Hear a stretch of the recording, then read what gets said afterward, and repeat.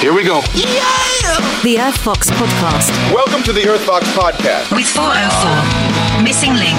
Yeah, he's a great man, by the way. Please don't forget to like, share, and subscribe on Apple Podcasts, Spotify, or wherever you get your favorite podcasts. And visit us at vox404.com. Enjoy the show. So 404, what is your favorite basketball team? What the hell is basketball? I knew it. No, but you are aware of basketball, yeah.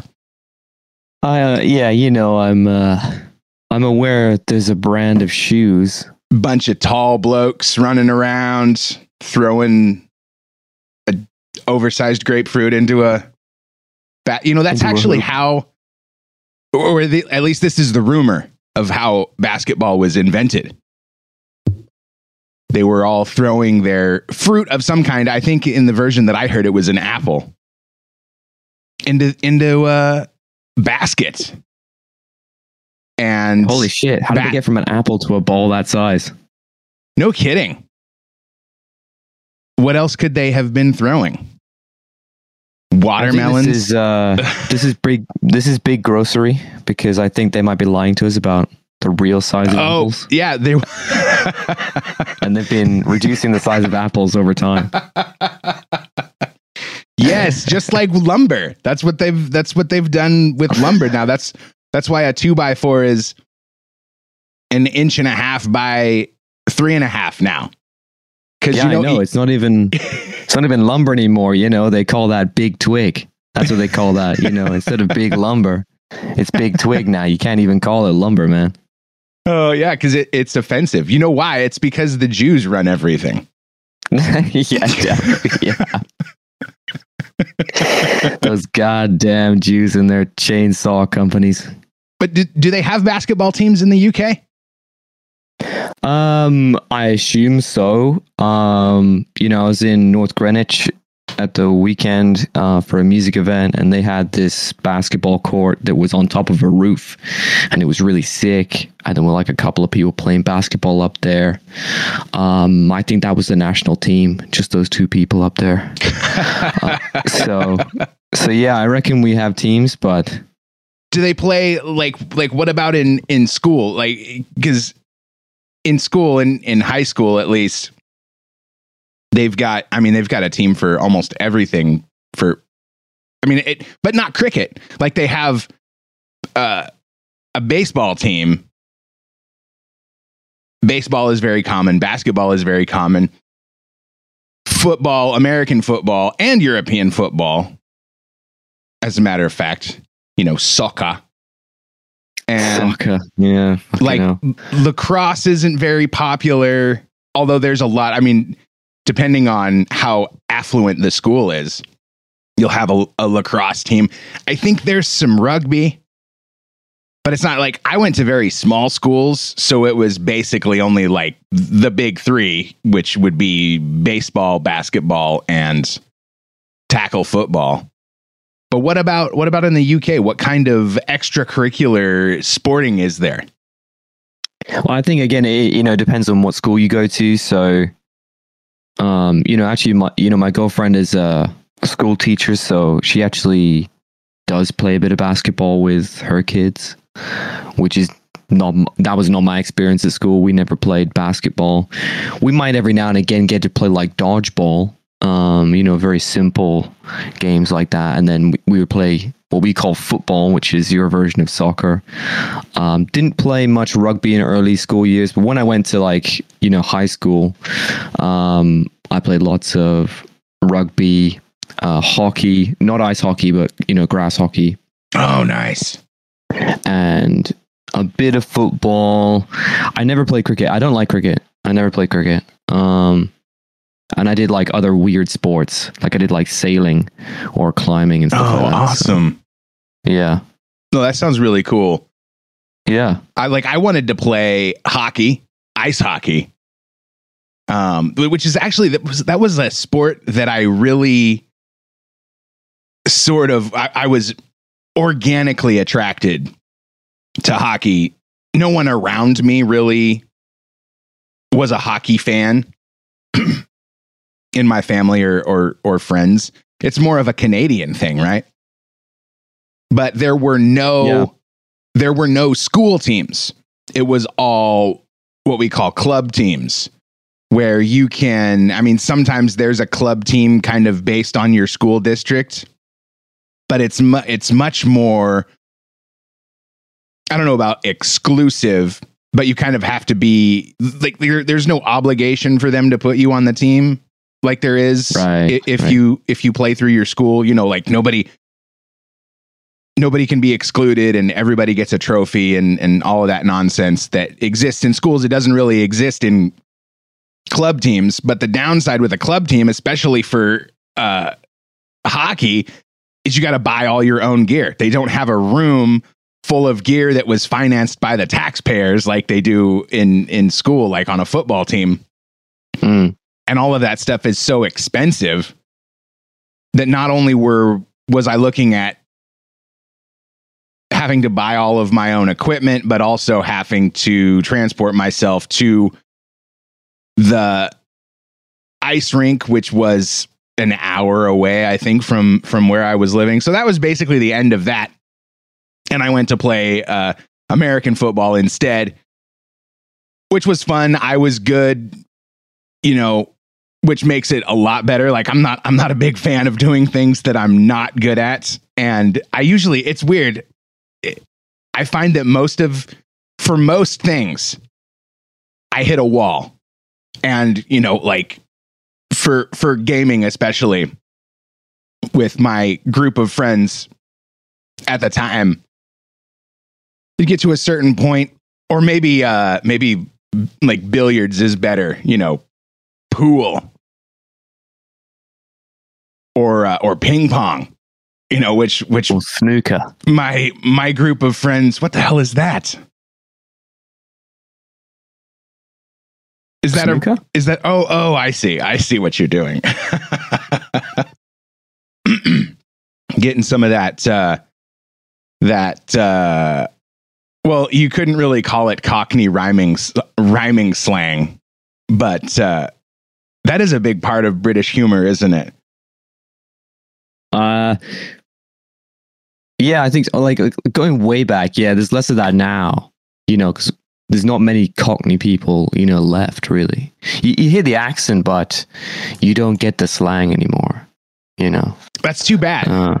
That's one of my favorite parts of, well, I mean, what do I know about British culture aside from what I see in films? But it's, you know, and even like in my group of friends, you know, others that are big fans of British culture and British humor love the rhyming slang. And I get it most from, you know, like Guy Ritchie movies. And I don't, you know, like I say, it's like looking at this. I mean, looking at any American movie and going, oh, so that's what life is really like in America. Not so much. No. Maybe in the fact that there's people and cars. I think the reason Guy Ritchie films are so good, though, is because they take something that's so true in UK culture and they turn it up to 11. You know, Guy Ritchie's brilliant at doing that, in taking... Agreed. Yeah. Right, but if you try to mimic real life identically in your film, it becomes boring because real life is generally boring. I don't know, unless you're somebody awesome like Guy Ritchie and you get to make sweet movies all day long and make hundreds of millions of dollars. I wonder how much Guy Ritchie is worth. You know, he's not hurting for cash. He's probably got multiple homes overlooking the beautiful English coast, which he loves to talk a bunch of 150 million. Wow. Guy Ritchie. That's, I mean, so he's comfortable. Yeah. I mean, he was married to Madonna for a while, you know, so like he was big. Oh, that poor celebrity. Man. Yeah, I know. She looks weird now. Oh, it's so unfortunate. Yeah. She ruined her face. What is What makes people do that? Why don't, well, I know exactly what it is, because they feel all of this pressure. Like, who's that girl? Ortega. It's basically, she's the girl from the new Addams Family, or that movie. God, wow, why are words so hard? Wednesday.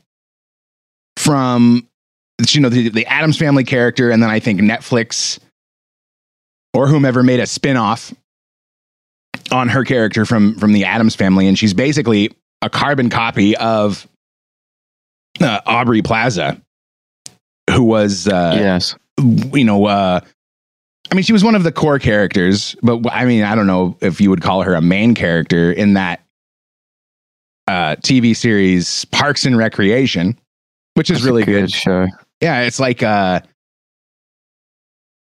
a spin-off, but it very similar to The Office in like it's like a workplace comedy sort of faux reality TV, which turned a lot of people off. God, reality TV was just a dreadful time in American television that then I think kind of bled into world, global, planetary television. But there were some, I mean, what kind of reality TV was big in the UK? I mean, I'm sure you guys got Survivor. Ooh.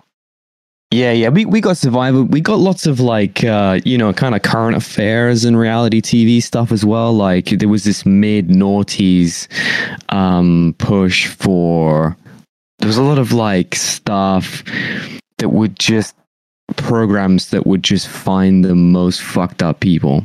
Like they would just find the most poor people or the most like, you know, people that would just scrounge off the benefit system, or people that were like really overweight, and you know they would try and find them and try and turn them around, or just follow them around and do like these sort of reality shows to show how, you know, crazy these people were. So that was like a lot of the UK stuff, and it would be addictive because you'd be like, wow, what's next? You know, next episode they're gonna find some, you know, family with like 16 kids living in a mansion, and it would, you know, get you all outraged because you were like, they're just living off the state, you know. Yeah, so like that was like our reality TV. And then, you know, of course, as time goes on, everything kind of becomes the same thing. So now we have Keeping Up with the Kardashians and whatever the, you know, the real, you know, quote unquote real housewives of X location, you know what I mean? So we get all that as well. It's oh yeah, my wife loves those shows, and there's like 6 different versions, I think, or even more. It's Housewives of New Jersey and Housewives of Hollywood, and then like Housewives of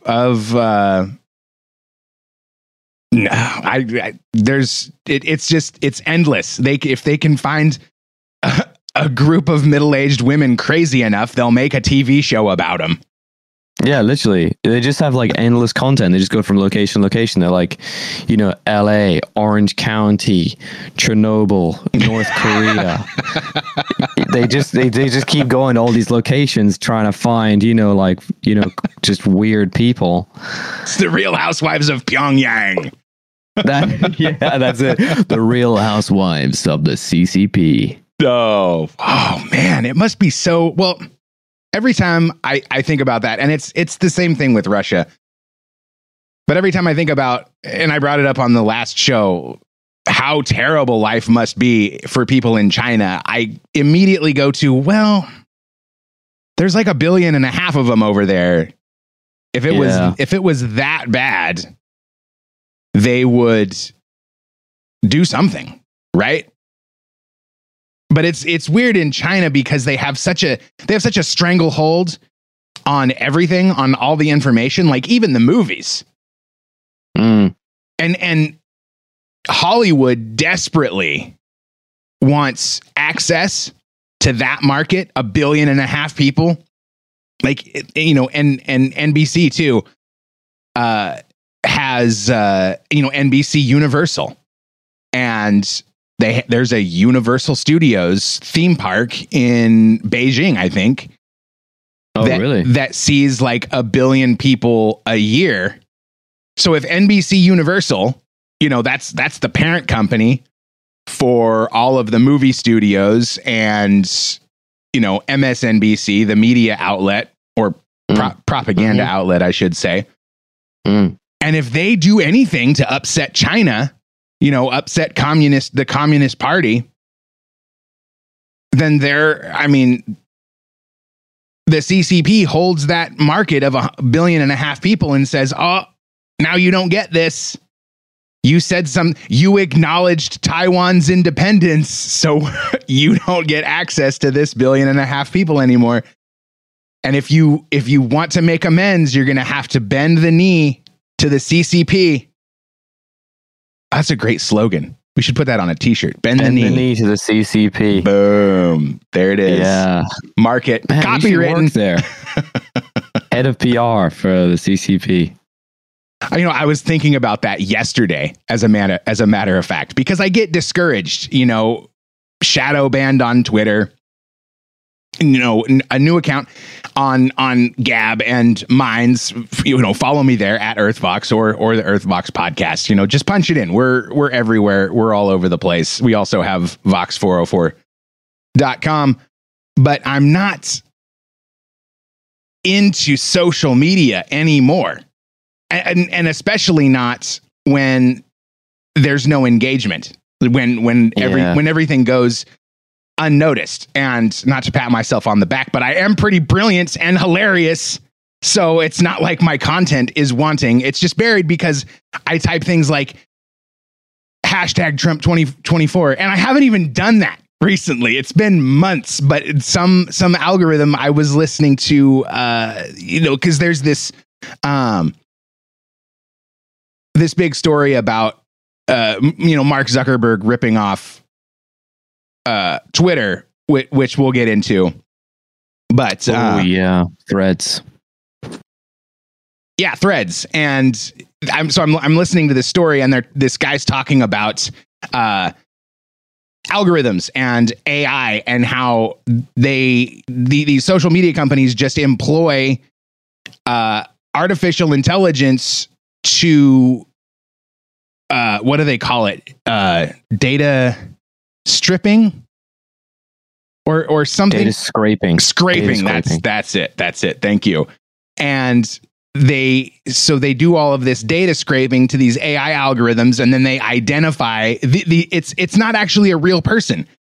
It's the artificial intelligence detects misinformation, and then that's fed into this censorship algorithm that makes it so I type hashtag Trump 2024 in the context of, DeSantis isn't going to cut it, basically. And this AI algorithm goes, oh, he's a Trump supporter. We're going to ban all of his content. And I wind up feeling like I felt yesterday, which is maybe I should go just full pro Chinese Communist Party and get myself some engagement, for crying out loud. Like, what do I have to do? Because I noticed there was a story about Theo Von and Roseanne. I'm sure you heard about that. You're a Theo Von fan. I've heard about this, actually. Yeah, I'm a huge Theo Von fan. Yeah. So Roseanne goes on Theo Von and is just, she's a woman after my own heart. She loves conspiracy theories. She's, kind of crazy, kind of out there, huge celebrity. Well, was a huge celebrity until she voiced her support for communist talking points, or not communist, conservative talking points. I was going to say, I don't remember that from the podcast. And she goes on this rant about Joe Biden getting 81 million votes. Well, you know what? We weren't planning on bringing it up, but we should play it. When I ran for president in 2012, one of my platform things was I will outlaw bullshit. Yeah.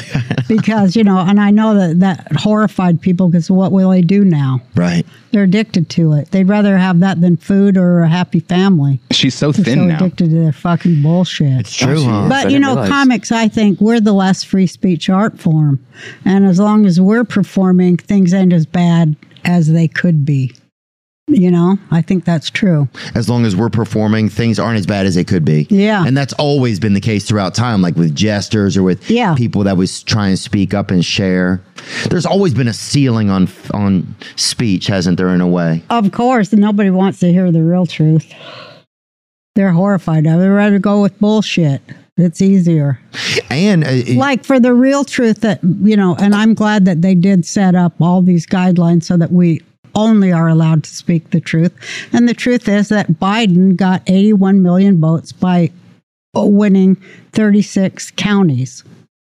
And that is just incredible. It really, really is. And that of these 81 million supporters who gave him more votes than any president has ever gotten before, he came with a mandate from these 81 million voters. And, I'm just glad that they were very careful to make sure that nobody could detract from that proven truth. You know what I mean? like, what do you mean? Like that nobody... That they mandated that was the truth and that nobody could say, well, what about no? Oh, it was made a mandate. Yeah. Oh, I didn't know that. Mm-hmm. So the government made it a mandate? Yeah. Because, YouTube did, and so did all the social... so you can't even speak on that in those platforms. No, you can't say, That it wasn't. You can't say that, like, there was election was rigged or... right. That's all. She's just talking a bunch of bullshit and confusing the hell out of Theo. Why? The election was not rigged. 36 counties can give you 81 million votes. Right. That's a fact. So it wasn't rigged. Of course not. Yeah. 36 counties have 81 million people in them. See? That's the truth. And don't you dare say anything against it or you'll be off YouTube, Facebook, Twitter, and all the other ones because we have, there's such a thing as the truth and facts and we have to stick to it. And, It's scary. And that is the truth. And nobody died in the Holocaust either. And she's just That's deadpan. the truth. Yeah. It should happen. 6 million Jews should die right now because they cause all the problems in the She's world. Jewish. But it never happened. But it never happened. Yeah. Mandated. Well, because you're part Jewish, right? Part of your family's Jewish? I'm all Jewish. You're all Jewish. 100%. And a lot of Hollywood is Jewish. Yeah. It's like a lot of Hollywood is a Jewish business, really. Well, they started Hollywood. Yeah. Right. But so was it weird? Just And you can see the look on his face. Like, oh my God, this is, how do I fix this? How do I save this? Yeah, this is so funny, man. Because that was like, and I think she had to have known that it was going to be bad, the backlash from all of these things that she's saying, because she goes through all of the thing about the 81 million votes that is by like, I think I heard that the most votes a president ever got before Donald Trump was like 65 million. Right. Then Donald Trump wins in 2016 with, something like, God, well, I don't know. And I don't care to look it up because it's really irrelevant. In 2020, he breaks the record again and gets 75 million votes. And Joe Biden blows him out of the water with his 81 million votes, as she's saying. And one of the pieces of evidence that they point to say, see, this election was bogus, is that Joe Biden got 81 million votes, more votes by a long shot than any president in history. But he only won X number of counties, and it was more than 36. It's more than the 36 that Roseanne is referring to, we didn't plan on bringing this up, so I didn't do a deep dive into the claims that she was making. But what happened then, as you heard, is then she says the Holocaust didn't happen. And oh, by the way, I'm Jewish. And that takes everything that she just said and turns it on its head and lets everyone listening know that she was deliberately full of shit with everything that she just said by capping it with this Holocaust denial. Mm-hmm. So the backlash soars through the roof. They make Theo Von take the podcast down. And he agrees. And I couldn't help but notice, after this happened, one of my favorite things to do in the evening, just before I go to bed, is I bring up YouTube. And I start watching shorts. Because I was really into TikTok. I really enjoyed TikTok until it was revealed that it was Chinese Communist Party spyware. Not to say that YouTube is any better, but YouTube has shorts, and I don't know if it's culturally detrimental or not, but it's good stuff. It's good content. It's almost like a guilty pleasure. And I couldn't help but notice, after this scandal with the Roseanne Barr interview, Theo Von is really getting pumped into my feed. Now, could it be just a coincidence? Yes, of course. It could just be a coincidence. But when I see people with conservative views and common sense insights getting absolutely throttled, myself included, and I noticed that there was just this big controversy with Theo Von's content. He took down the podcast, and now he's getting pushed into my feed way more than ordinarily. Mm-hmm. I can't help but think that there's some connection there. Because, see, Roseanne, she spoke out against the establishment. She spoke out against the cultural manipulation that happens in Hollywood. And her life has been totally ruined. They revived her show, for fuck's sake. She was set to be a huge star again. And then they found out, the Hollywood establishment found out that she supported Donald Trump, and it was over for her. They took this misunderstanding, blew it way out of proportion, labeled her as a racist and a Trump supporter and a fascist and yada, yada, yada, yada. And then they were going to do the same thing to Theo Von. But where Roseanne pushed back and said, fuck you, I won't do what you tell me, a la Rage Against the Machine, Theo Von said, okay, I'm sorry, and took it down. How does that strike you? Did he do the right thing? Or should Theo Von have stood up, made his fans get behind him and say, no, we love Theo, we're not going to abandon him? Or did he do the right thing by backing down?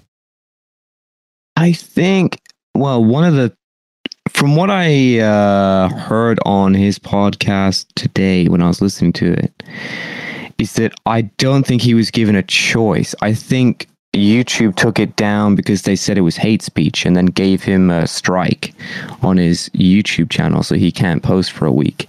So I don't think he had a choice. Not if he wanted to maintain his way of life.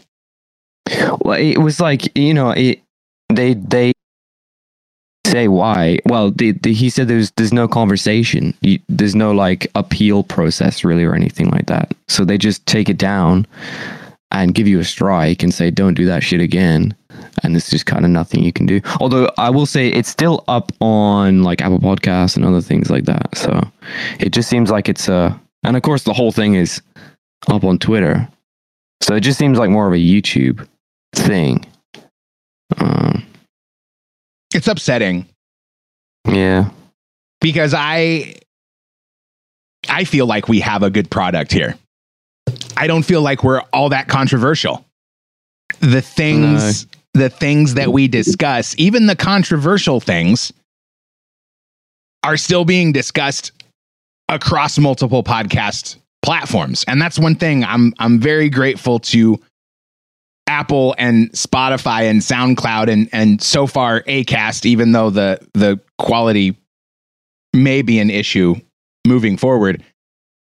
None of that has even my old podcast that was nuked by Google and Alphabet still had a home on Apple Podcasts and Spotify and Stitcher and everywhere you listen to your favorite podcasts. So, smash that like button, etc.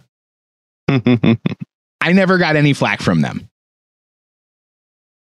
So on one hand, I'm discouraged, but put in perspective by you, thank you just now, it is just a YouTube thing. Yeah.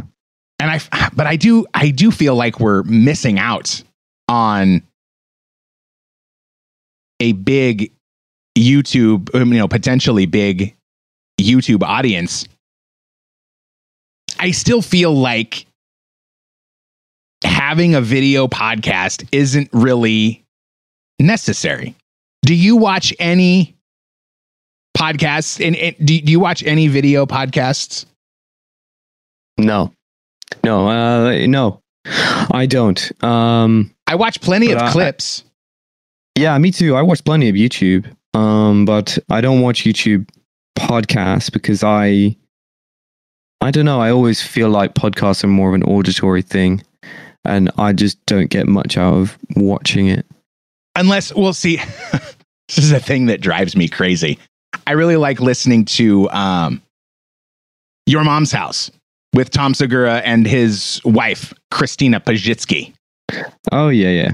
And they do almost like, do you remember Tosh.0 on, it was a basic cable, like kind of variety show where Daniel Tosh, American comedian, would play like fail army videos and then heckle them and kind of comment and laugh and rewind and watch it back. And it was pretty good. It was pretty funny. Well, Tom Segura and his wife basically do that very thing for half to a third of their show every week. And probably 50% of the time, that's when I stop listening. Because it turns into, and I love Tom Segura, I love Christina P., and I love most of their products. But a lot of the time on this podcast, it devolves into playing the same, like their favorite clips for a new guest to just kind of get their reactions. But there's no, like when they're like playing the hits, the classics, it's a lot more enjoyable than when they're playing a new video because all you have is audio. From my perspective, and I would say from the perspective of a lot of listeners, and they don't describe. There's no description of what we're seeing. Yeah, that really vexes me actually as well. And another thing, like I don't understand why. I mean, because they want to be a TV show, which I get. I totally get. But that's like the only scenario where I feel like I want to sit down and watch the video of the significant podcast. Mm-hmm. But even when Joe Rogan does it, or Adam Carolla, or any of the other great podcasters, they'll take a beat. Like Sam Tripoli is great at this, and he has a whole family of podcasts I highly recommend if you're into comedy and conspiracy theories. He takes a second and sort of subtitles for the audio listener. This is what's going on in this clip, which I really appreciate. But what I don't appreciate as I was listening yesterday to his podcast called Broken Simulation, which is similar to this one. It's variety, current events, news topics, politics, etc. They play these clips and they play them at like 1.5 speed or 2x speed. And I just can't. Do you listen to any of your stuff at double speed or 1.5? No. I can't stand it, bro. I can't. Yeah. I can't take it. I understand why they do it. Because they want to get this content into their show and they don't want it to run long. But man, it's called looking for a good clip. I hate to be rude, but if you have to play this clip at 1.5 times normal speed or 2 times normal speed, guess what? It's a bad clip. Find a better clip or edit it down. But I get it. I'm not, they are far and away more successful than I. But they're heavily censored on YouTube and social media, and they have these guests on. There was a guy that just came on a week or so ago in an emergency podcast and this is why I love to bring it up, because I'm pretty sure that they listen, because they're shortly after the Titan submersible Ocean Gate expeditions story came out, they had this expert on to talk about all the abnormalities in the story and what happened. And they eventually arrived at the conclusion that this may have been all fakery, and not even necessarily that these guys faked their death, as I posited, but just that it could have just been a manufactured story to distract the population. And some of the things the guy was saying, the guy that was being interviewed, he was pumping his YouTube channel, and the host said, "Whoa, bro, you're on YouTube? That's brave." And it's weird because some people, a lot of people I hear, go on these podcasts and talk about crazy conspiracy theories, and then they promote their YouTube channel. It's like, wait a minute, what? How come they get a YouTube channel? Because they don't talk about Trump? Like, why is Donald Trump so feared? Why does this ruling class across the world, why are they all so afraid of Trump? I don't know. They give the guy a lot of fucking airtime. It's mad. There's more people that can do more damage than Trump. Well, because he attracts, in my opinion, he attracts so much attention. So on one hand, like if you're going to talk about him, that's what I need to do, man. I just need to go full pro CCP, anti Donald Trump, and we will catapult this podcast to the top of the charts. Probably anything with an ESG score is usually stuff that gets put on the front page. And I really wonder about that for media companies. I was thinking about that yesterday. Like, because Fox News, for example, they get rid of all their popular personalities.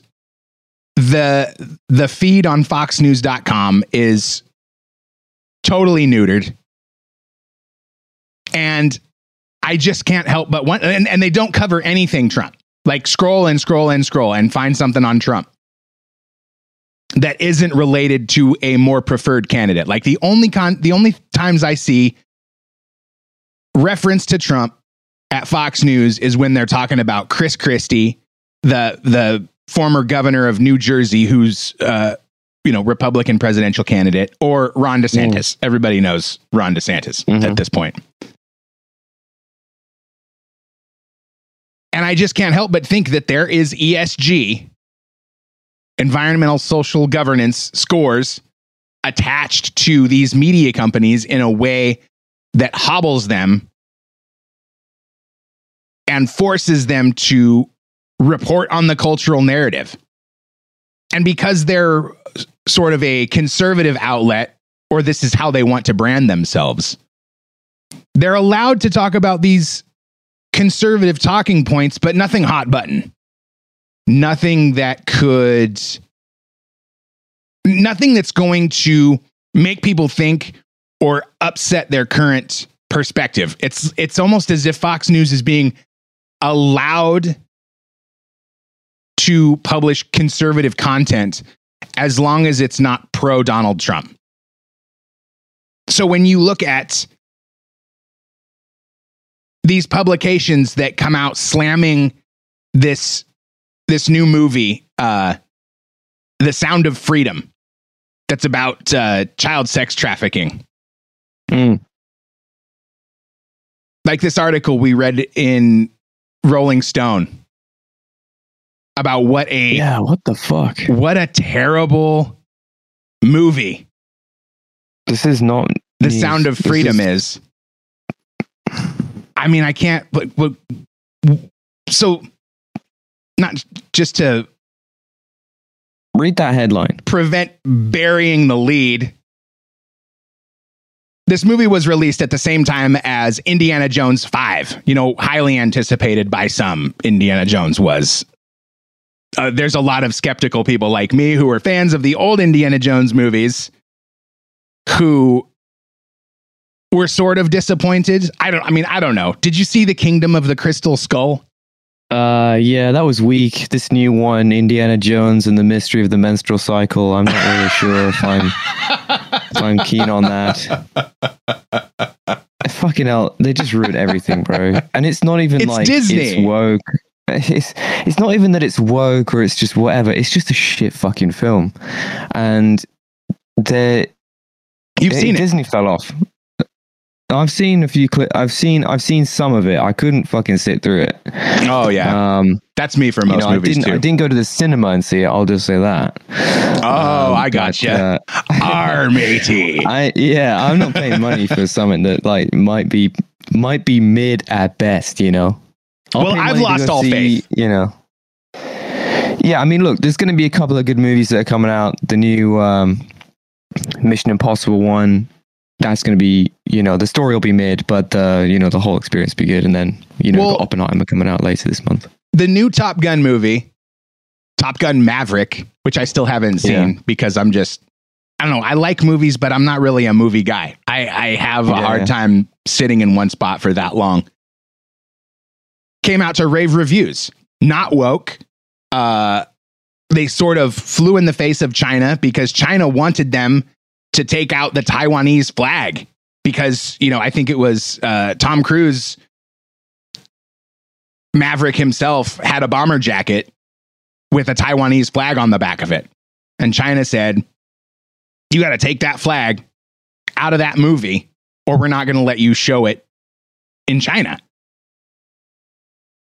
Well, the creators of Top Gun Maverick said, nah, we're going to leave it in. And it was very pro-America, very pro-military. I mean, I don't know. There's a whole rabbit hole of conspiracies to go down in that regard. Yeah, for sure. But it was rave reviews. Rave reviews. Yeah, it was a great film. Everybody loved it. I'm excited to see it when I finally get the opportunity. I've seen it. It's just a good film. It's just you go and see a film. And it's just good. It's got a simple story and it's got great effects and you feel like you haven't wasted 2 hours of your life. That is basically what a film is. I don't need to be fucking lectured to. I get lectured to all the time in normal life. I don't need to go to a film and be told I'm shit or something. What bothers me, that's exactly what bothers me. Well, maybe not exactly.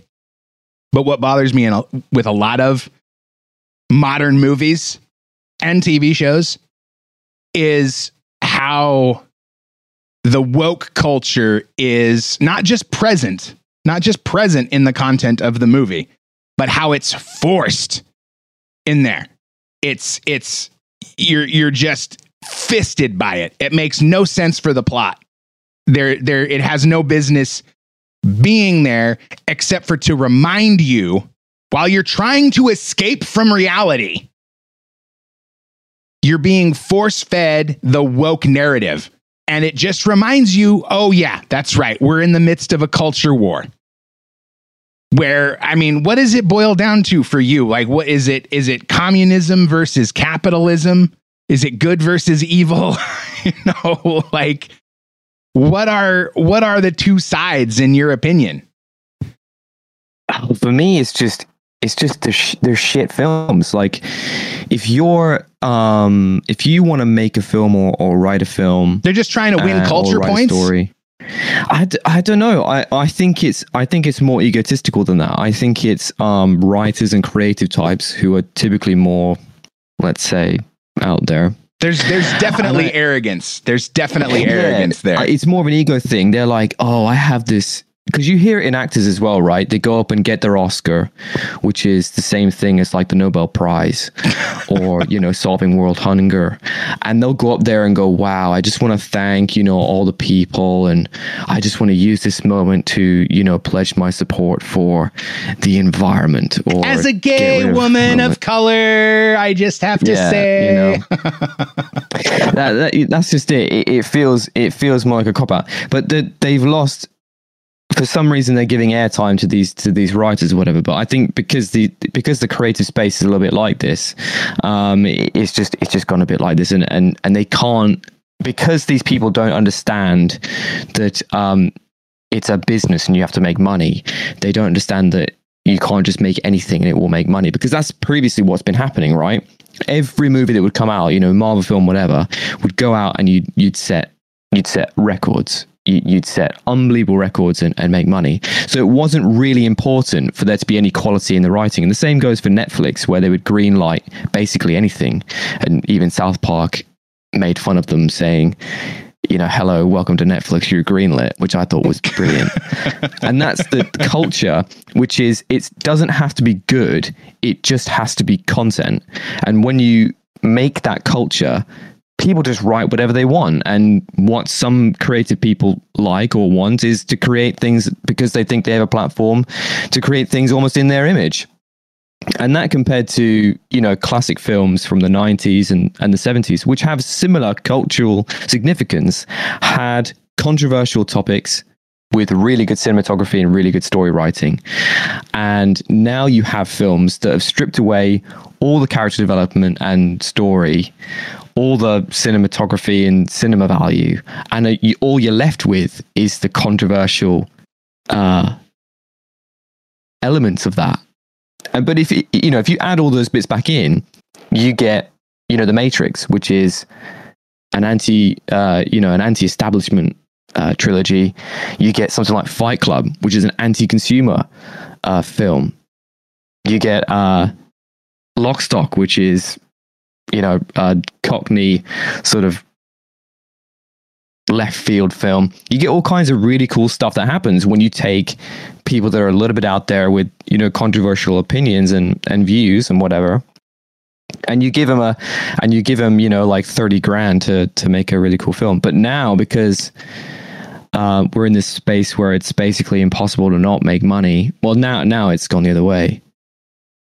It's become way more annoying to see films. But I think it will get better. I think now that people are becoming more self-aware about this issue, I honestly think the film industry will get better. And since we're going into a tumultuous time, that tends to make better content in general. If you think of the 90s, that was a hard time for a lot of people. 70s as well. Well, yeah, in the 80s, it was, this was before my time, but there was the fuel shortages, right? And that was creating a lot of just, economic discomfort and frustration. Yeah. And it came out in the 90s, all of this great content born out of struggle and discontent. And it was like the same thing in the 60s with Vietnam War bleeding into the 70s, and then all the great 70s rock and roll, Creedence Clearwater Revival and Jimi Hendrix, and all of these war songs that were born from people's cultural frustrations. And now here we are again in 2023. We have Bud Light going from America's number one beer brand to America's number one embarrassment. Because you're absolutely right. People are turning the culture around. They're saying, we're sick of this shit. We're sick of being reminded of this culture war everywhere we turn. And it's weird. I know it was happening before that, before 2016, but it was like 2016 hit, Donald Trump got elected, and all of the culture war just got cranked up to 11. Yeah, for sure. And now, finally, 7 years later, the population, at least in the States, has woken up to say, we're tired of it. We're boycotting Bud Light. We're boycotting Target. We're boycotting Kohl's and Harley Davidson and Ford and all of these businesses that are really, in my opinion, just bending to their ESG credit score. Yeah, for sure. They're watching their businesses tank, and media companies too.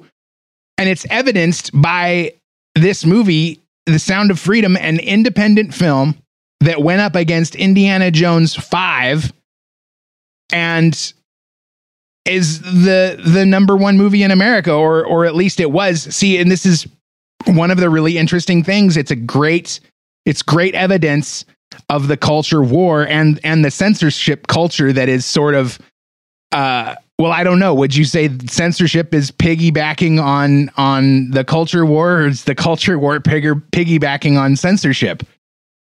I'm going into... Go ahead. Yeah. I think there's always been an element of censorship. I just think at this time, it is they're hand in hand. Skipped them a little. Yeah, I think the polarized, different sides of that are the people that are just using it this time. But, if you go back, 10 years to censorship around the economy and what Bush was doing and all this sort of stuff. So, censorship is not new, but the people that are using it are certainly new, and the ways that they're using it is certainly new. Deplatforming and trying to fight back against certain content. I mean, I just don't understand how an article like the one from Rolling Stone is acceptable. It is not journalism, and this journalist will be the exact same person that would complain about someone complaining about The Little Mermaid or the new Indiana Jones movie or any of the new, CW complete horseshit written films. And if someone writes a pretty juicy article about, complaining it's woke or whatever, this person that's written this article now will complain about that and then simultaneously write this article using the same exact tactics that the other people write about those articles. And I just find that disgusting. Well, the headline... It's a double standard. The headline is, Sound of Freedom is a superhero movie for dads with brain worms. Yeah. It's pretty strong. It's pretty funny. Unless you're a cultural warrior on the right, and in which case it's going to piss you off, and rightfully so.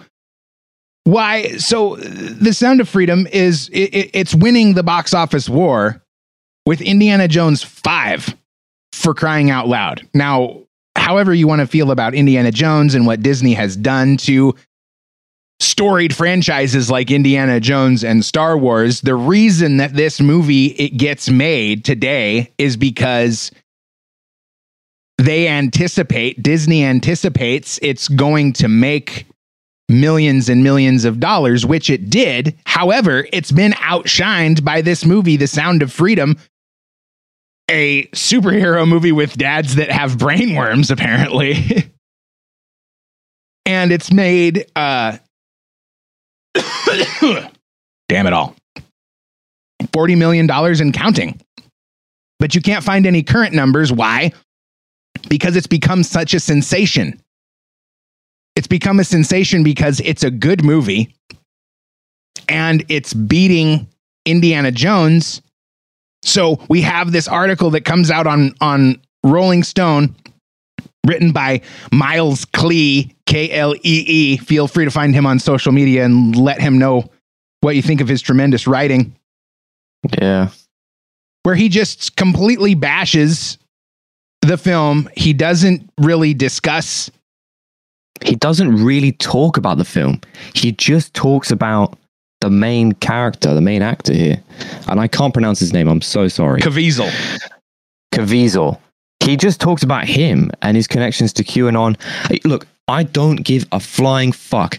You know, Tom Cruise is like one of the biggest Scientologists like on earth. And I do not agree with his opinions or the way he lives his life or whatever.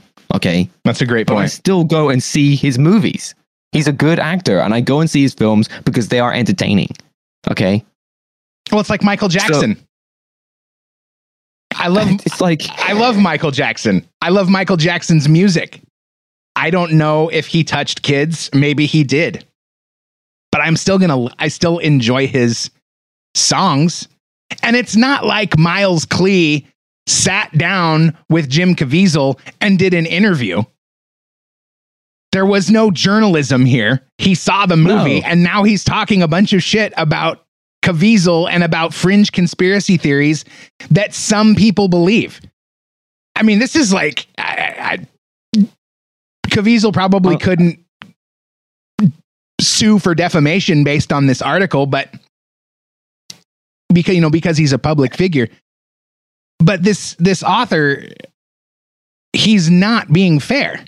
I mean, it's not fair. It is not fair because you are using the real life aspects of this guy to judge this film.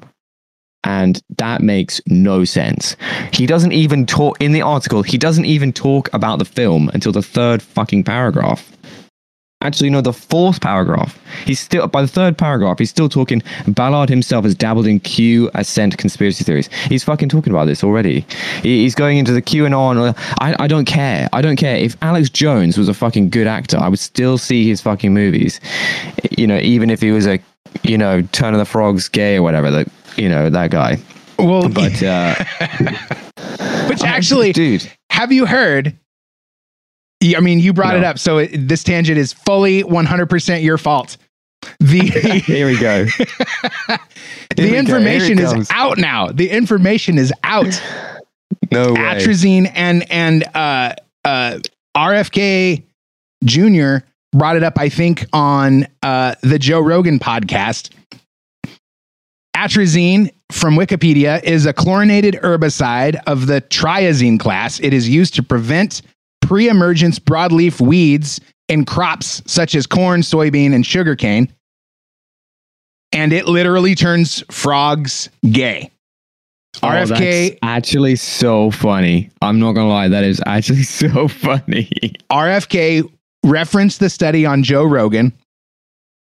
They took 40 frogs, exposed them to, I don't know what levels, but they exposed them to this chemical compound, atrazine. And of the 40 frogs, I think 30 became sterile, 6 became gay, and 4 completely mutated their sex to female and started producing viable eggs. Wow, that's crazy. Crazy. That's actually crazy, bro. But you're right. If Alex Jones made movies that were good, I would like them.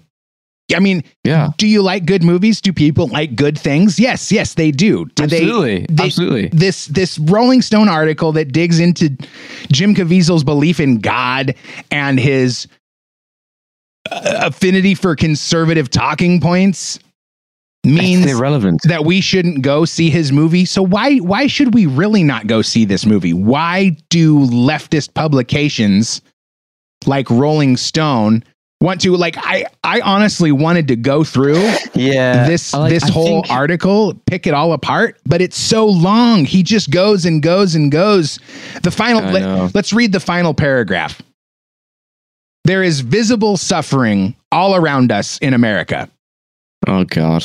There are poor and unhoused and people brutalized or killed by police. There are mass shootings, lack of healthcare, climate disasters, and yet over and over, the far right turns to these sordid fantasies about godless monsters hurting children. Now, as in the 1980s satanic panic, they won't even face the fact that most kids who suffer sexual abuse are harmed not by a shadowy cabal of strangers, but at the hands of a family member. To know thousands of adults will absorb Sound of Freedom, this vigilante fever dream, and come away thinking themselves better informed on a hidden civilization crisis, well, it's profoundly depressing.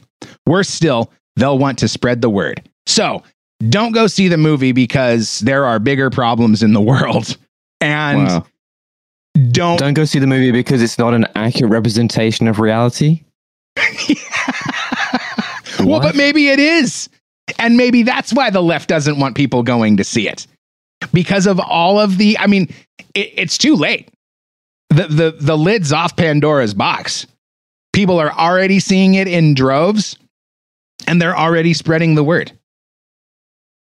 I think this comes down to a bigger point with not the left, but I would say the far left, okay? Because there's like people that are moderately left, and, you know, for the most part, they're just regular fucking people, okay?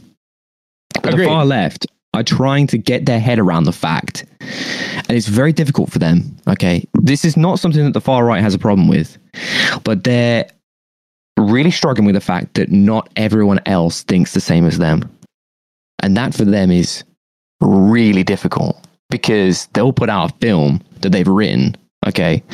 Oh, I've written this, and this is like really progressive, and this is really cool, and people are going to really enjoy this because there's no story, there's no character development, there's no nothing, but there is a gay love story or something that's like forced in there into the writing, and then no one goes to see it because no one gives a fuck about any of that. They don't care, and they're like they struggle with their brain to understand why no one likes this, even though they think they like it. They're physically struggling to understand why the majority of the people do not care about, you know, being a super activist where they stand in the street and glue themselves to a lamppost for justice or something. That's not the reality of most people. Most people are just regular people that work a 9 to 5, and they go to a movie on the weekend and just want to chill out and have fun. Yeah, they want the escape. They don't want to be constantly reminded of the struggles in the world. They want to escape into this fantastical place. And it's like with content now, it's like it's no wonder that Hollywood is failing and broadcast television is failing because we're becoming immune to this narrative culture that is almost like these people are writing scripts with with a checklist. Okay, gay relationship, yes. White devil, yes.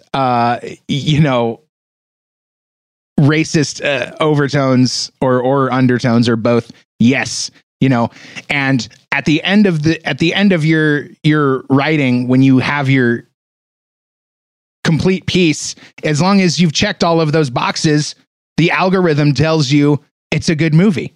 It's completely ridiculous. That movie, these characters. Go ahead. These characters that they're writing are shit. Okay, they're two-dimensional. They're not a reflection of what anyone could physically be ever. Because quite often they think of a strong, progressive character, and what ends up being represented on the screen is someone that is so physically repulsive that it's just like you could not be around them. They're like awful. They're perfect, and at the same time massively arrogant, and so you can't relate to them. And I'm just going to list off, okay, because many people in like these scenes say, oh, there's not enough representation and there's not enough strong female characters or whatever the fuck. They are completely wrong. There's always been incredibly strong female characters in film, and there could be today, but they choose to write these two-dimensional stupid people, like stuff from the new Ghostbusters film where, there's no background to anything. It's just all take it on face value. And I'm just going to list it off. Okay, Ellen Ripley from Alien. You know, she's Great like the film. fucking main character. Clarice Starling, Silence of the Lambs. Oh yeah, She's hello the main Clarice. That's it, right? You got Far Milan from Milan. That's a Disney film. That's another good one. CCP propaganda, but continue. It's the old one, not the new one. I'm sorry, I couldn't resist. Did you see the new one? I know. No, I haven't seen the new one actually. Yeah, I heard it was quite obviously CCP propaganda, so I skipped it. But I agree. I don't know if I would put Milan in my top 5, but it's up there. I mean, it's a classic for sure. Well, yeah. I mean, the previous movie, it was just a normal. She was just a normal woman or girl that you would just meet in real life, and that to me is like, okay, that's good. The new films, whatever, is whatever. But the old one, like the old one from the early 2000s, yeah, the animated, that's the animated one, right? You got like Princess Leia. That's another great one. You got Helen Parr from Incredibles. That's another animated one. Oh yeah, yeah. Just a regular mom, just a regular normal mom, and she has a superpower and she just saves her kids and does. And there's nothing. There's nothing to read into it. Oh, they're just a superhero family, and she's the mom and she just does that thing and the story plays out and that's perfect. Well, it's literally perfect. You touched on a really important, maybe the most important point, which is identifying with the characters. That's what people want to see. That's what helps people escape in TV shows, in movies, in video games, is you identify with certain characteristics and actions of the characters. And when these people go through with these woke people trying to write movies to satisfy their ESG score, go through their checklist, they either disregard or completely forget that this is one of the most important parts of creating characters, is making them relatable. Yeah, for sure. And because so these days they would write Clarice Starling from Silence of the Lambs. She would never go to see Hannibal. She would already know where the guy was. And it'd be 20 minutes, tell her girl power. That's it. Yeah. She could tell her boss, no, you don't believe in me because I'm a fucking woman. I'm going to go and then I'm just going to shoot the guy. And she would already know where he was and she would work it all out and she wouldn't need Hannibal and she'd just go and shoot it and be just 2-dimensional. And you'd be like, well, how is that fucking possible? You're like 20 years old. You have no experience in the FBI and you just worked it out. Yeah. And you have no humility. You have no other admirable characteristics. Yeah. It's like if they would have buddy, you know who else is a great female character that I think just missed the culture war? What? Judy Hopps. Oh yeah, from Zootopia. Yeah. And that was even a little bit woke, but you know what? The message was anybody can be anything in Zootopia. And it wasn't like there was no black, white, racial, whatever. There was no gay relationships. It was the reality of people will judge you based on what you look like and where you come from. And that's a reality of life. That's not culture war nonsense. That's real life. That's real life. You've got, this is just even more. You've got the bride from Kill Bill, the main character. Oh yeah. She's like a perfect example, right? You can completely relate to her situation. And it's already set up in the beginning that she is like a highly trained assassin. So the things that she does, you understand already that, okay, she is perfectly capable of doing this.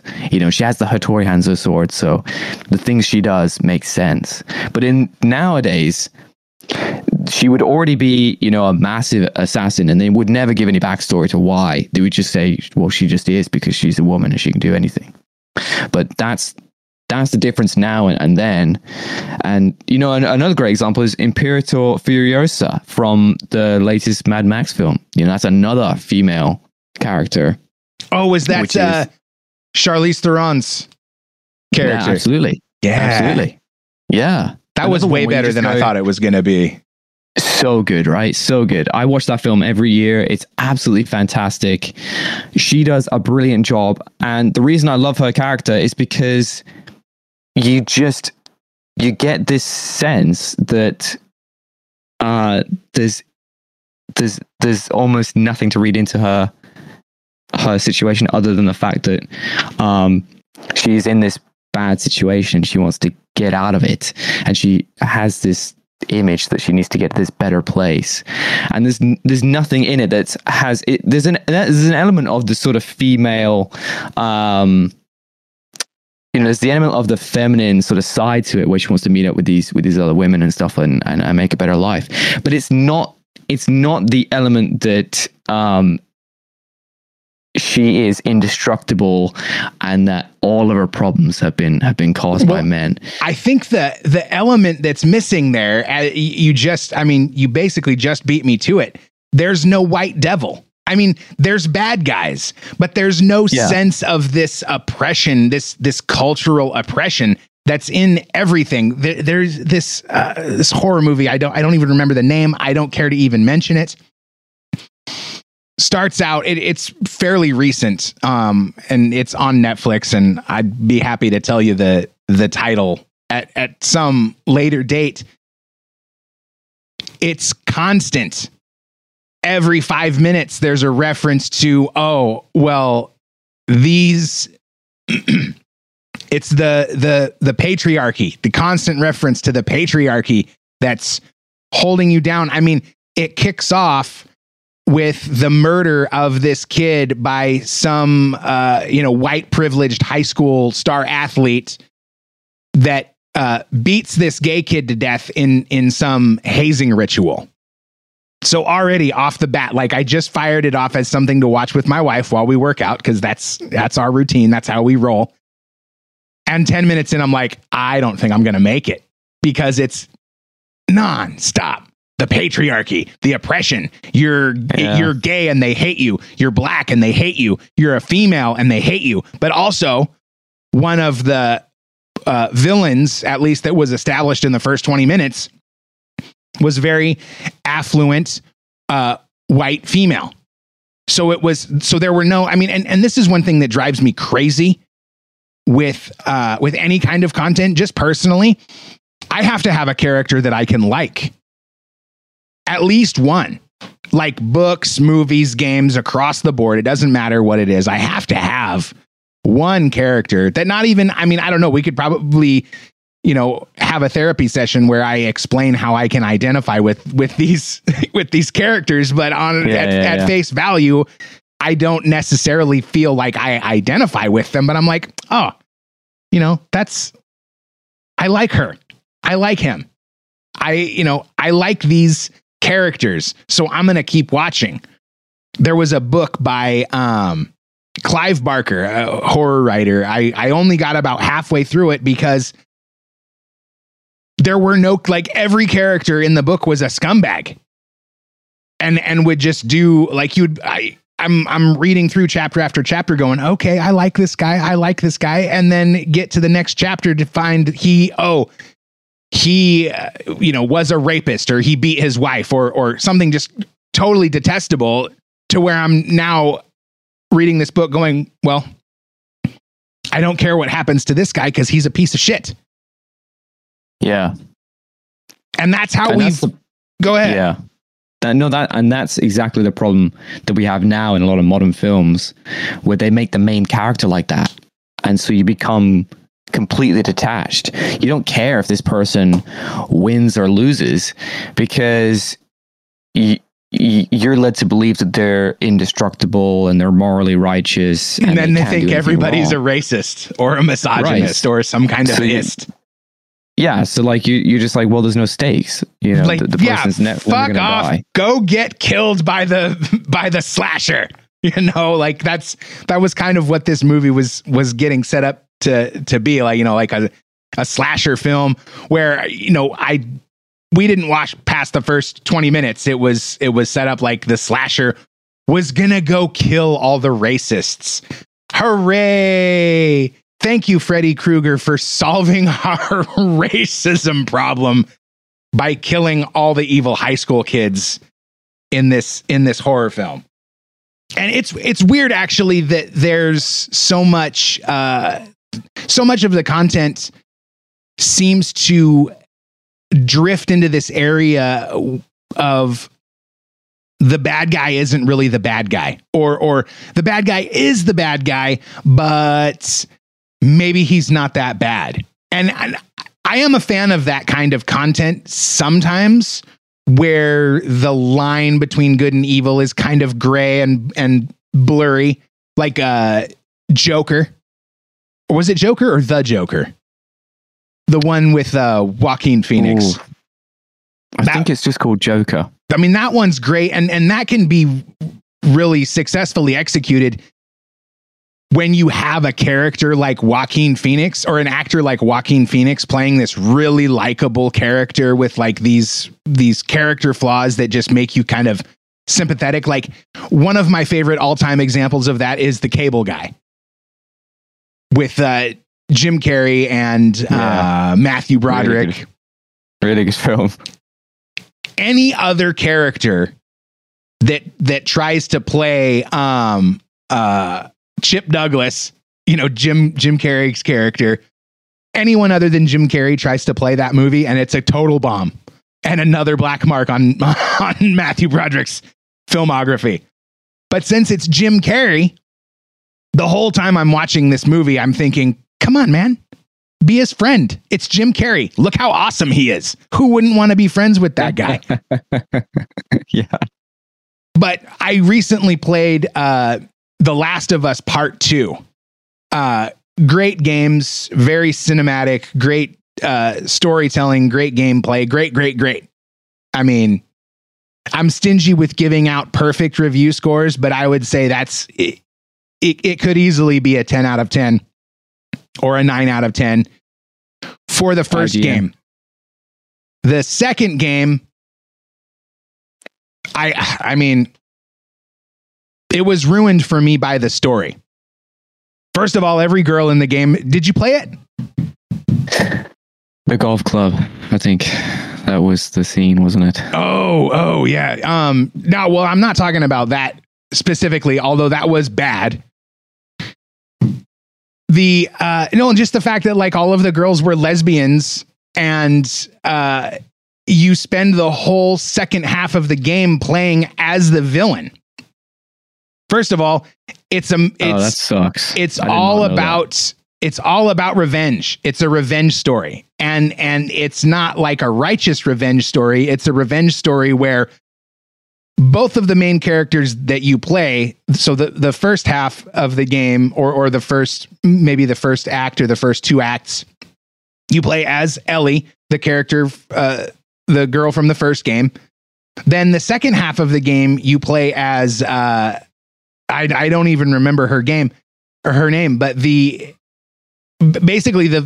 begin to play as the villain, or who is established as the villain in the first half of the game. Both of these main characters are on revenge missions where they completely disregard everyone else important in their lives, and they set out through the zombie-infested wasteland to exact their revenge upon these, the deserving parties. And by the end of the game, I'm just totally demoralized, depressed, feeling like I just lost, whatever number of hours in my life that I will never get back. And I don't understand the phenomenon of glorifying the villain that is permeating our culture. There has to be some sort of psychological goal that the narrative pushers, the generals in this culture war, are trying to accomplish by making us sympathize with the villains. And another thing that jumps out to me, I mean, we're talking movies, so we might as well just keep talking movies, is the more recently released Disney movie, Raya. Did you see that one? No, I've not seen that one. So it's like ancient Asian culture. I don't want to say Chinese necessarily, but it goes into and it could be. I mean, I'm so ignorant on Asian culture. I don't know if it's like a fable or what, but it's there's a theme that permeates towards the end of the movie, which is no matter how many times this person stabs you in the back over and over and over again, you should keep trusting them. Keep trusting them, keep getting stabbed in the back. And as it shows at the end of this movie, as long as you keep trusting them, eventually your trust will pay off, and this person that stabbed you in the back 3 times already won't stab you in the back again. And it's just like, give me a break. That cannot possibly be the moral in this movie. Keep trusting the person that over and over again has proven to you that they're not capable of your trust. What is that? Who benefits from that? I mean, to me, and this is my bias, this is my conspiracy brain. To me, this is Chinese propaganda that says, I know we keep doing bad things to you over and over again, but just keep trusting us, guys. Come on. Keep trusting, because eventually it will pay off for you. I don't think that's a message that anyone should be believing in. The bad guys are the bad guys for a reason. And I think one of the reasons that Top Gun was so successful, and why this movie, The Sound of Freedom, is so successful, is because it's about getting the bad guys. Because the bad guys are there. The bad guys exist. The bad guys are in real life. And that's one of the detriments that this movie presents to the left, because it's like you say, this far left culture, the culture that has the biggest issue with this child sex trafficking superhero movie that is The Sound of Freedom, is because the far left is trying to normalize pedophilia. And I don't know if you believe that or not, but from this chair, it's blatantly obvious. Yeah, there are those you get those like super duper like lib left people. They're like those MAP people. Yeah, they want to put that in the LGBT EFG HIJK LMNOP. They want to add that on there. MAP. I wonder what their flag's gonna be. You know what I mean? They always make a flag. Oh man! All right, we're gonna take submissions so we can pick them out from a fucking distance. We're gonna take submissions for the MAP flag. Go to vox404.com, and I have a fucking amazing segue for this. Hit me. All those MAP people. I hope they have their flag so we can cluster bomb the shit out. Yeah, because the cluster bombs, boy, that's the shit. I was reading about the cluster bombs because, of course, Joe Biden is sending cluster bombs to Ukraine, or he's thinking about. Well, I don't know. Let's be real. When they're talking about it in the news, it's probably already happened, right? Yeah, pretty much. These cluster bombs. There's a clusterconvention.org. This organization with 100 member states. Yeah, 120, have all agreed that cluster bombs are really bad and they need to be banned from. Now, on one hand, I can't bring myself to really agree with any rules of engagement. Maybe that's wrong. I would be happy to have someone experienced in the laws of war and rules of engagement, et cetera, sit down and explain to me why it's necessary. But it's war. That's the ultimate end to civility, right? Like, there's no more gentlemanly conversation. I know the history of war is that, the lords would gather their armies and they'd agree to be, whatever. Like, okay, if you don't kill me, I won't kill you, but these lads can kill each other, and the one with more lads left wins. Deal? Deal. Okay. Ready, fight. But now, and this was sort of the basis for that movie, The Patriot, with Mel Gibson, where it was presented like this is the birth of guerrilla war, where we hide in the trees and jump out with our hatchets and kill the British. Am I right? Kill them. And I've lost it now. It's dishonorable. It's dishonorable to hide in the trees and jump out when your enemy least expects it. I don't subscribe to that. You should subscribe to this podcast, though, on all your favorite podcast platforms. Sorry, shameless. So what's the point? Why would you say we have this really sweet bomb that soars through the air on a missile? The missile opens up and scatters all of these little bomblets, they're called, which is just adorable, all across the ground. Cute, yeah. And they detonate and rain destruction. It's almost like you took a shotgun and turned it into a missile, and all of your little shotgun pellets explode when they land.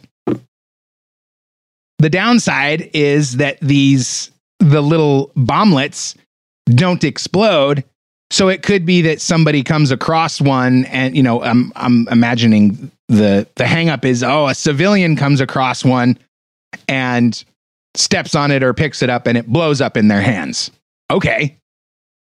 No civilians got injured in the initial attack. Like, I understand trying to protect civilians. But you know what comes to mind when I think, or when I hear, we need to reduce civilian casualties? How about not going to fucking war? How about that? That would be great protection for civilians. Resolving your differences without sending in the cluster bombs. But I can't really... Yeah. I can't take a position where I say, no cluster bombs. No, I mean, it's war. My position is, let's not have war. If we're going to have war, why put any shackles on it? I definitely agree. It's one of those things where I believe people have become desensitized to normal living conditions. There is no, I'm going to call the police because someone's bombed my house. There is only one response to that. The cops will say, me too. It sucks. Yeah. It's like, it's one of those things where in reality, there is no rule. There are no real rules other than the ones that you will say to your opponent agree on.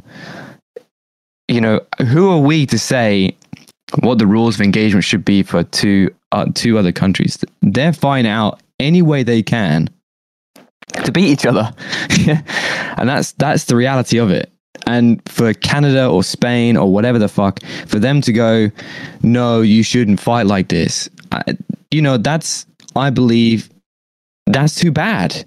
Right? Yeah, fuck off. You're not the one getting bombed or bombing someone else. So it doesn't involve you. You know what I mean? Yeah. No one invaded your country. It's all well and good. Yeah. Don't tell me how to defend my country. You know exactly. It's well, what I think is, this just occurred to me.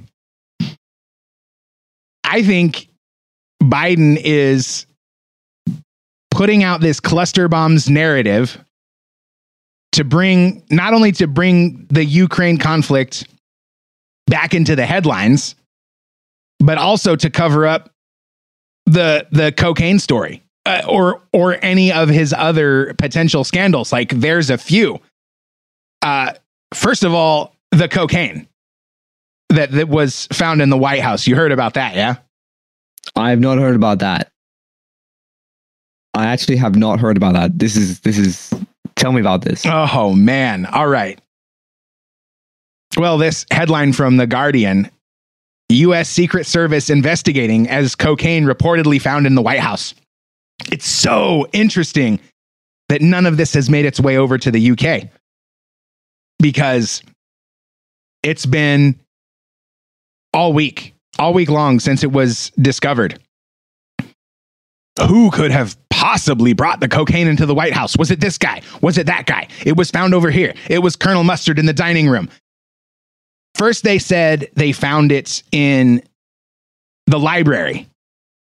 But the problem with finding it in the library is that there's only a very finite number of people that could have brought it into the library. Whoa. And then they say, oh, no, it wasn't the library. It was this other more public area over here. And then, oh no, it wasn't actually in that area over there. It was in the cubbies where people come in, and they're preparing, as I've heard it explained by Dan Bongino, who is a very popular podcaster, media personality, who actually worked in the Secret Service for 12 years. He has said that the Biden regime and their press corps are preparing to blame it on construction workers that are working in another part of the White House. However, the problem with that story is that all of those people are subjected to extreme scrutiny through White House security. Why is this a story that is perpetuating all week? Cocaine was found in the White House. Gee, I wonder who might have brought it in there. Could it have possibly been the guy that loved to film videos of himself smoking crack with hookers that happens to be the offspring of the cadaver in chief that's occupying the White House? Could that possibly be the explanation? I wonder. I wonder. Sorry, I got very animated. But give me a break. This was a half a day story at best, and it's been going on all week. Surprisingly, which is why Biden has to roll out the cluster bomb story. Yeah, we're thinking about committing war crimes. What do you guys think about that? What?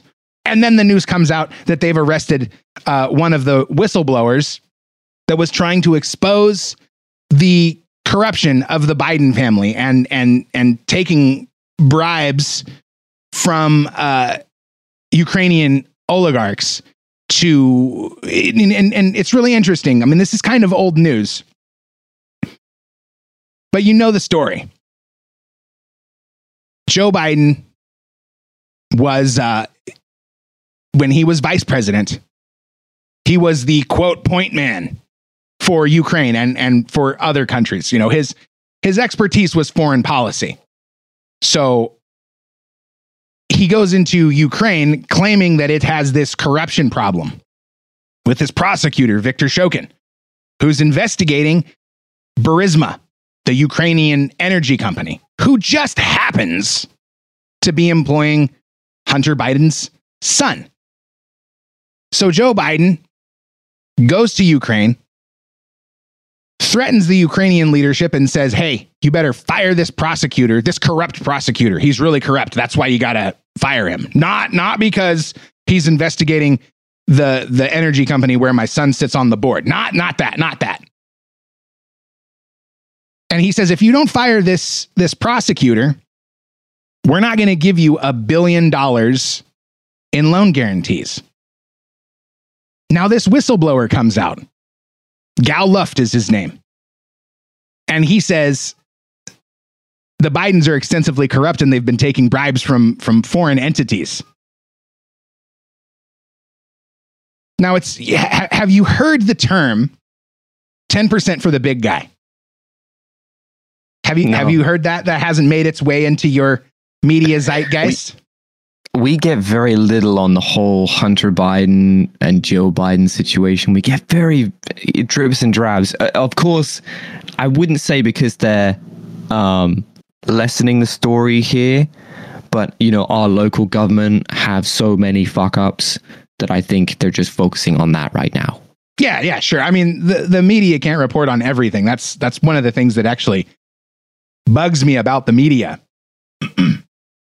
But one of the things in Hunter Biden's laptop, in these emails, is a reference to the big guy. Well, who's the big guy? Some of Hunter Biden's business partners have come out and said that the big guy is Joe Biden. Now, Joe Biden told the Ukrainian government, if they don't get rid of this prosecutor that's investigating his son, they're going to withhold $1 billion in loan guarantees. And it's even come out now that Ukrainian leadership at the time said, okay, fine, we fired him. He didn't do anything wrong, but we fired him anyway. And James Comer, he's a congressman. He sits on House Intel Committee, I believe. He said that there is more evidence of more bribes, of money coming from Ukraine, Romania, and China.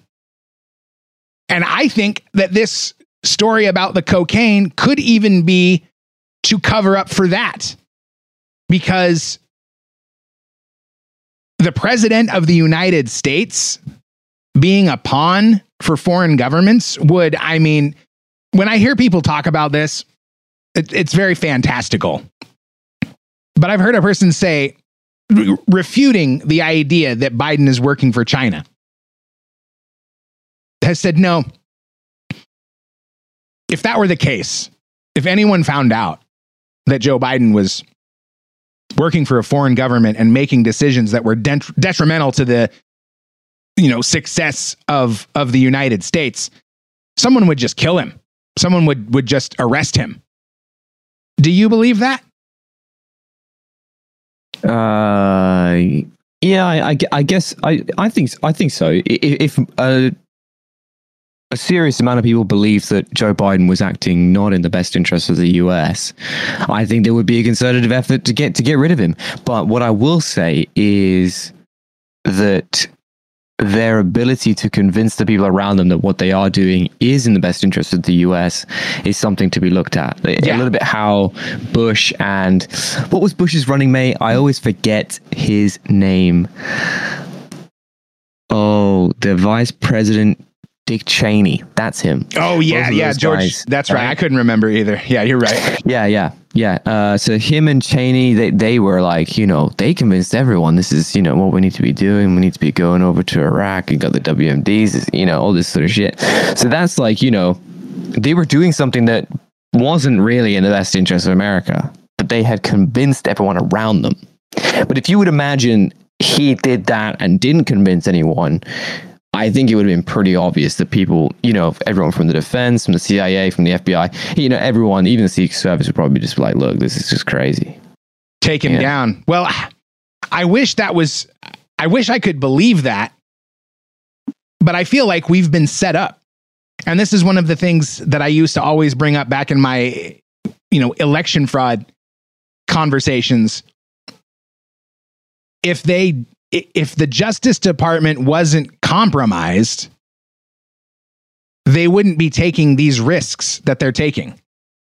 And I mean, look how set up everything is with Hunter Biden and his laptop.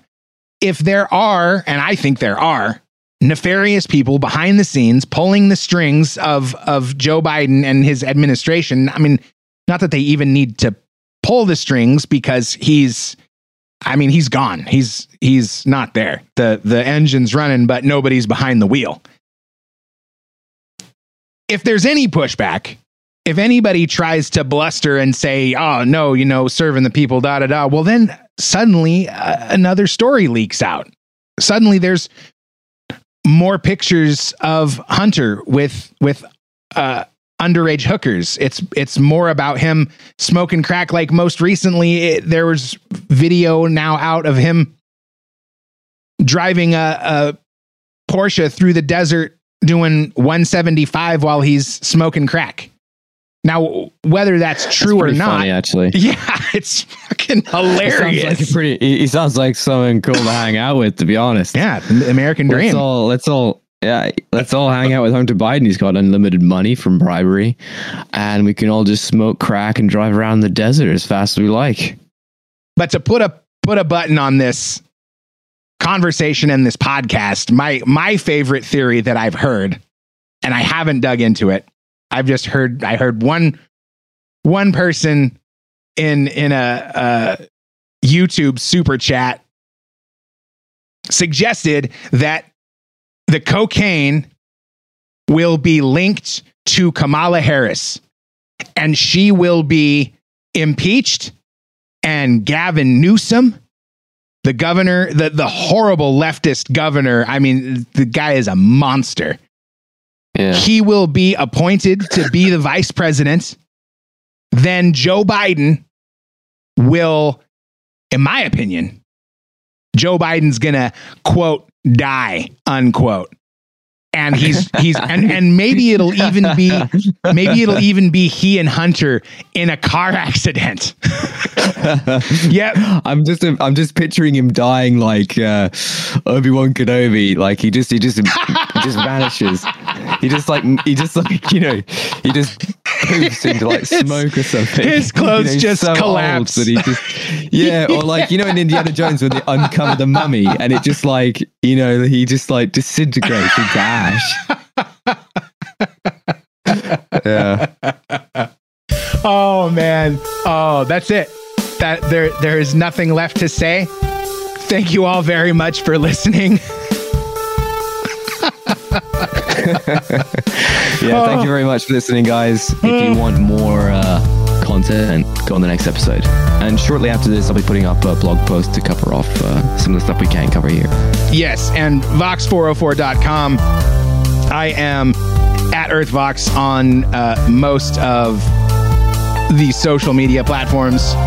If you dare. Thanks again for listening. We will be back.